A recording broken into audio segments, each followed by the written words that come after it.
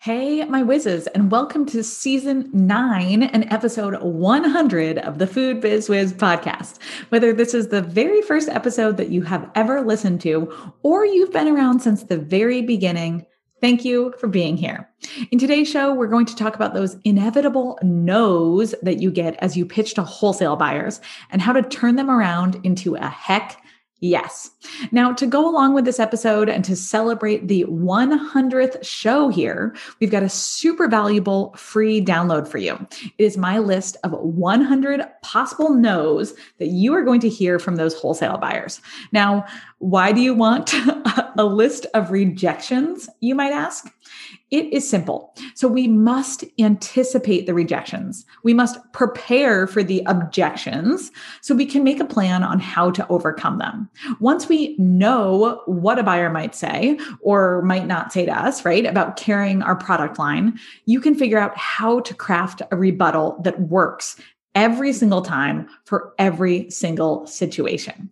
In this download, you're going to get my comprehensive list of all the reasons that I used to say no to product lines when I was a grocery buyer, and you'll be asked to brainstorm exactly how you'll reply to each one.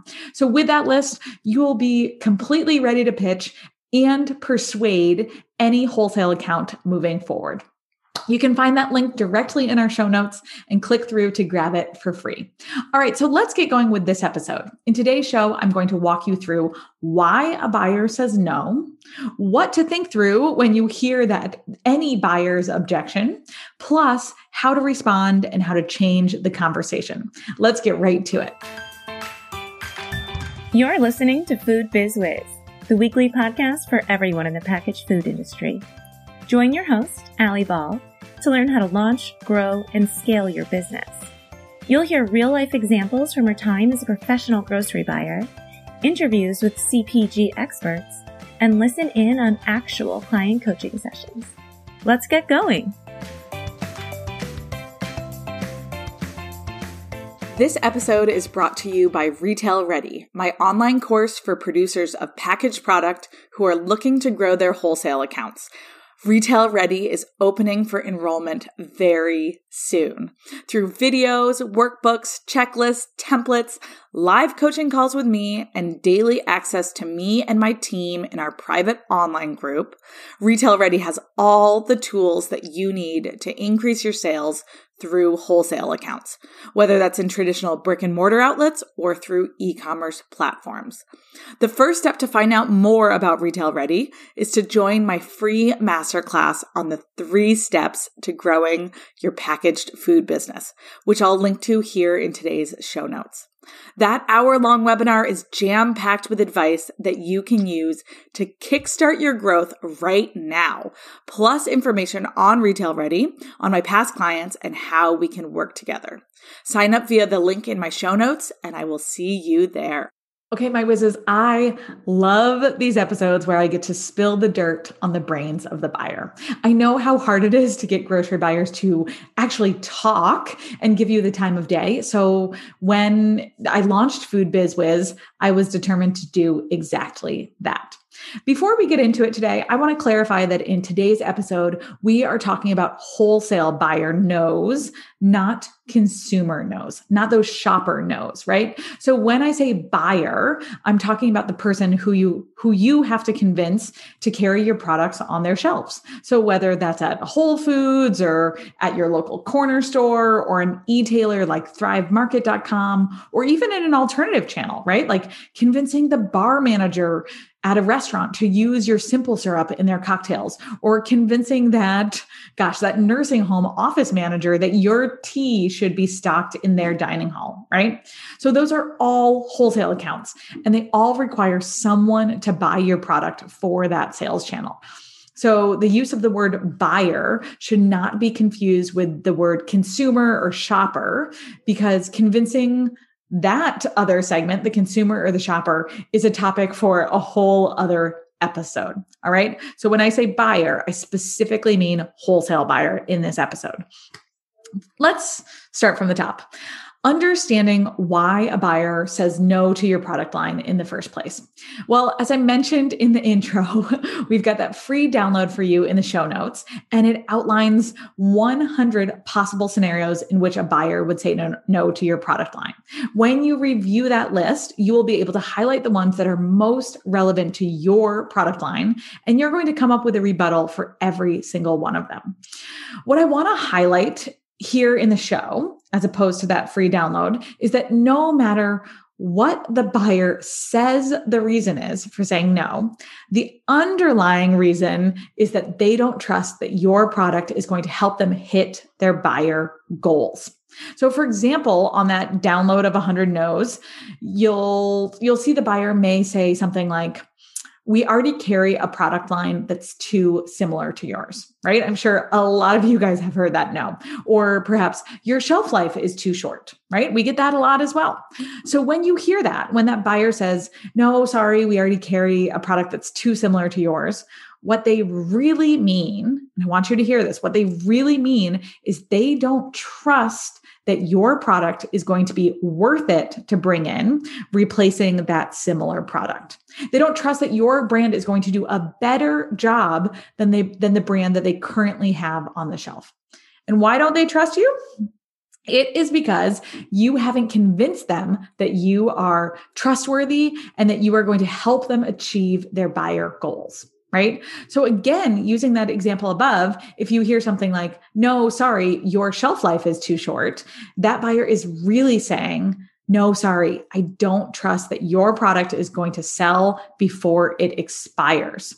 So it's crucial that you recognize this and that you always remember the real reason why buyers bring in new product lines. It's to help them meet their buyer goals. So typically those goals are around increasing sales in your category or padding margin in your category or reducing spoilage or some other measurable metric for your categories. Buyers do not bring in new products because they're delicious or because you've got cute packaging or because you're locally made, right? So sure, all of those can factor into their decision on whether or not they're going to carry your product line. But at the end of the day, it's the buyer's metrics that matter over how delicious your almond butter is. All right. So that is why a buyer says no. It's because they don't trust you. And they don't trust you because you have not created a convincing enough of a pitch that allowed them to trust you, to do just that, right? So while that might seem like tough love, the great news is that now that you know this, you know how to fix it, right? Okay. So let's talk that out. Moving on to what to think through when you hear any buyer's objection. Before we do, we are going to stop for a really quick break from this episode's sponsor. Hang tight. If you've been enjoying these episodes, imagine what it would be like to ask clarifying questions directly to me and have my assistants working through your strategy on these topics. Well, you can. My Retail Ready students have access to me live in our private online group and on our monthly coaching calls, and I'd love to see you in there as well. Retail Ready enrollment opens again really soon and kicks off with my free masterclass on the 3 steps to growing your packaged food business. I have that linked here in the show notes, and I can't wait for you to join to learn more about me and how I work with clients, to find out whether Retail Ready is the right fit for you, and to learn my 3 steps to growing your packaged food biz. Come join me via the link in the show notes, and I'll see you there. Okay, we are back, and now it's time to figure out how you can turn that no into a yes. We just agreed that there's a trust issue when that buyer says no. So the first thing that you need to do to get that, when you get that buyer rejection, is frankly to hear what they're saying and process that rejection. Now, I don't mean process it as in like sit around and accept the no and feel your feelings about being rejected. I mean, you can do that too. But what I mean here is that you've got to actually let yourself hear that feedback instead of getting defensive, frustrated, or automatically thinking that that buyer is a jerk who doesn't recognize how awesome your product is, right? I see this happen all the time. You as a producer get some negative feedback and you're quick to cast it off and say that person didn't really get your product, or maybe they were just in a grumpy mood and they were taking it out on you. Well, I do think this happens, right? There is some reality to that. And I do talk about the importance of not listening to everyone's opinions. I do think it's important to actually hear and process feedback, especially when it comes from an industry professional like a buyer. So oftentimes there is an ounce of truth in the feedback, and we can let our ego get in the way. And so when we put that aside, when we do let our ego sit and take the back seat, we can gain some valuable insight from hearing that tough criticism. This is particularly true if the same feedback comes up over and over again. If it becomes a pattern, you know it's worth hearing. Great. Okay. So you put your ego aside and you get that buyer no. And then what comes next? It is time to run their rejection through your trust filter, trying to identify what exactly they're hesitant about in your product line and why they don't trust your product will help them hit their goals. So this is where you've got to do the work. And you've got to get a little creative and have that hard talk with yourself. Or truthfully, if you are a Retail Ready student and you are listening to this podcast episode and you get a no, come post it in our student group. We will help you work through this part. Okay. So you take that no and you ask yourself, what is the subtext of this? And where is the trust missing in this potential relationship? Again, let's use an example from our 100 no list.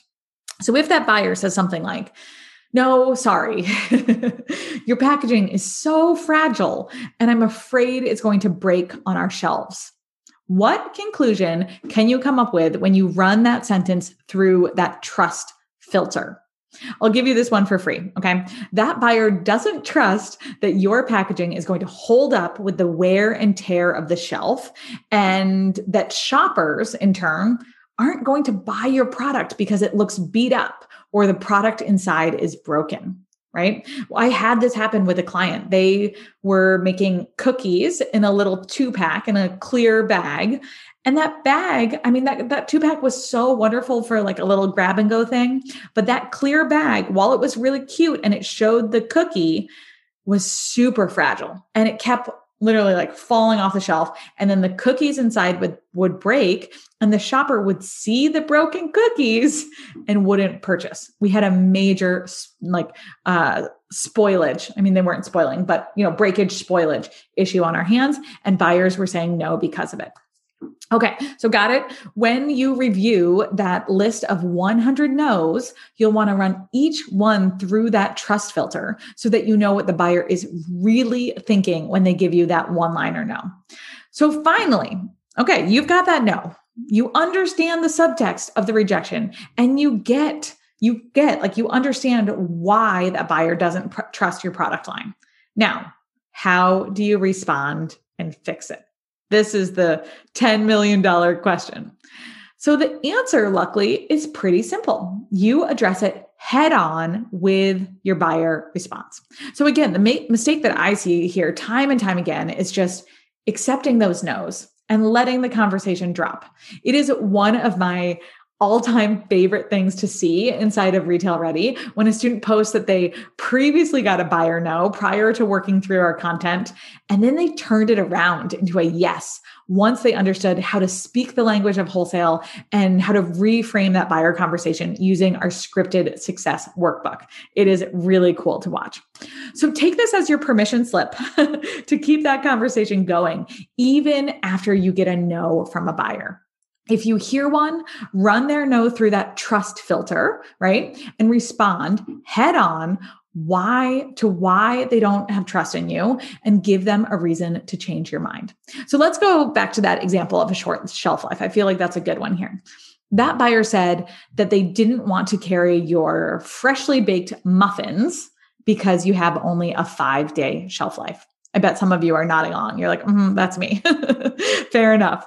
We now know what that buyer really meant was that they don't trust that your products are going to sell within 5 days, and that he or she is likely nervous about having spoiled product and losing margin. right?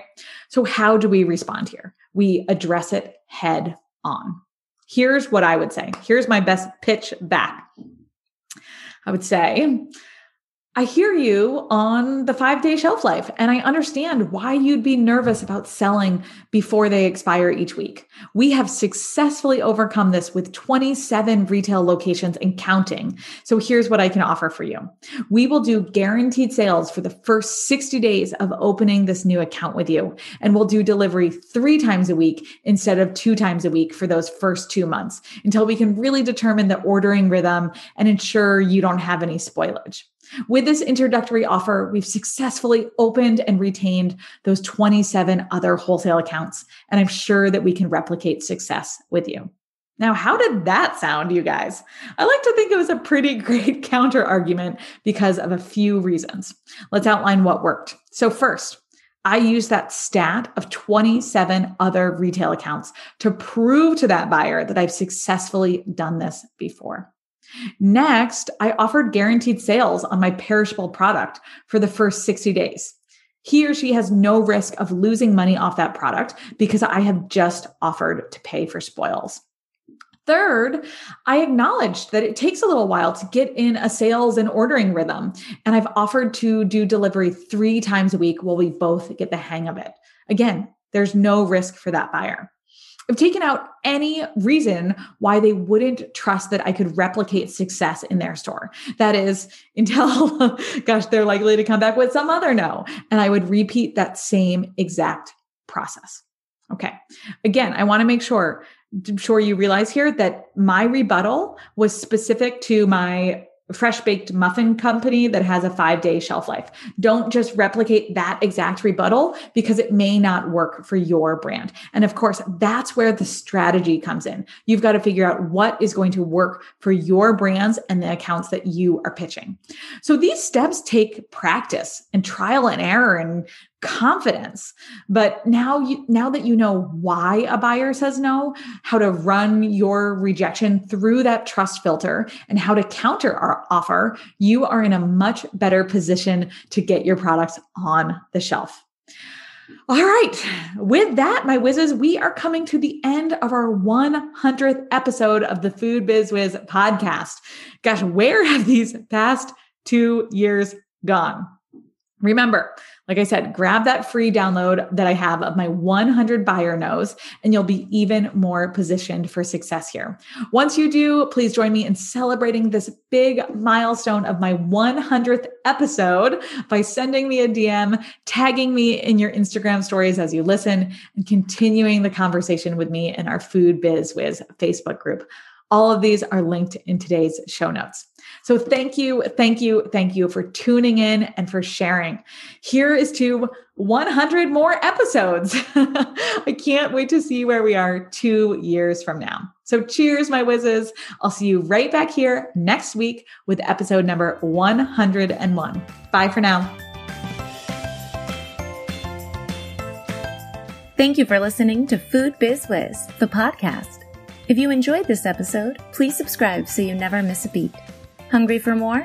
Check out www.foodbizwiz.com. That's food, BIZWIZ.com for detailed show notes from all episodes. Thanks again for tuning in, and stay busy.